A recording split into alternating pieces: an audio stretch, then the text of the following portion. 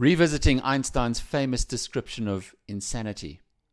I've been given a bit of stick for describing Cyril Ramaphosa as the last hope in the Jacob Zuma-managed lunatic asylum. The criticism followed my suggestion that Ramaphosa had succumbed to the culture of hyperbole, which ANC leadership embraced so warmly. An attitude where President Zuma and his cohorts believe there's no need to actually do something when just talking makes things right. Remember, during his first term, Zuma claimed his government would create 5 million jobs. Unemployment rose. Ramaphosa upped the ante last week, promising 6 million jobs by 2019. That works out to 125,000 a month.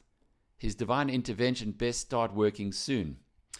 Today, trade union COSATU, a member of Zuma's ruling tripartite alliance, bemoans a 44% unemployment rate in Mpumalanga, especially now that two of the province's biggest employers, Optimum Mine and Evraz Steel, are on the brink of insolvency.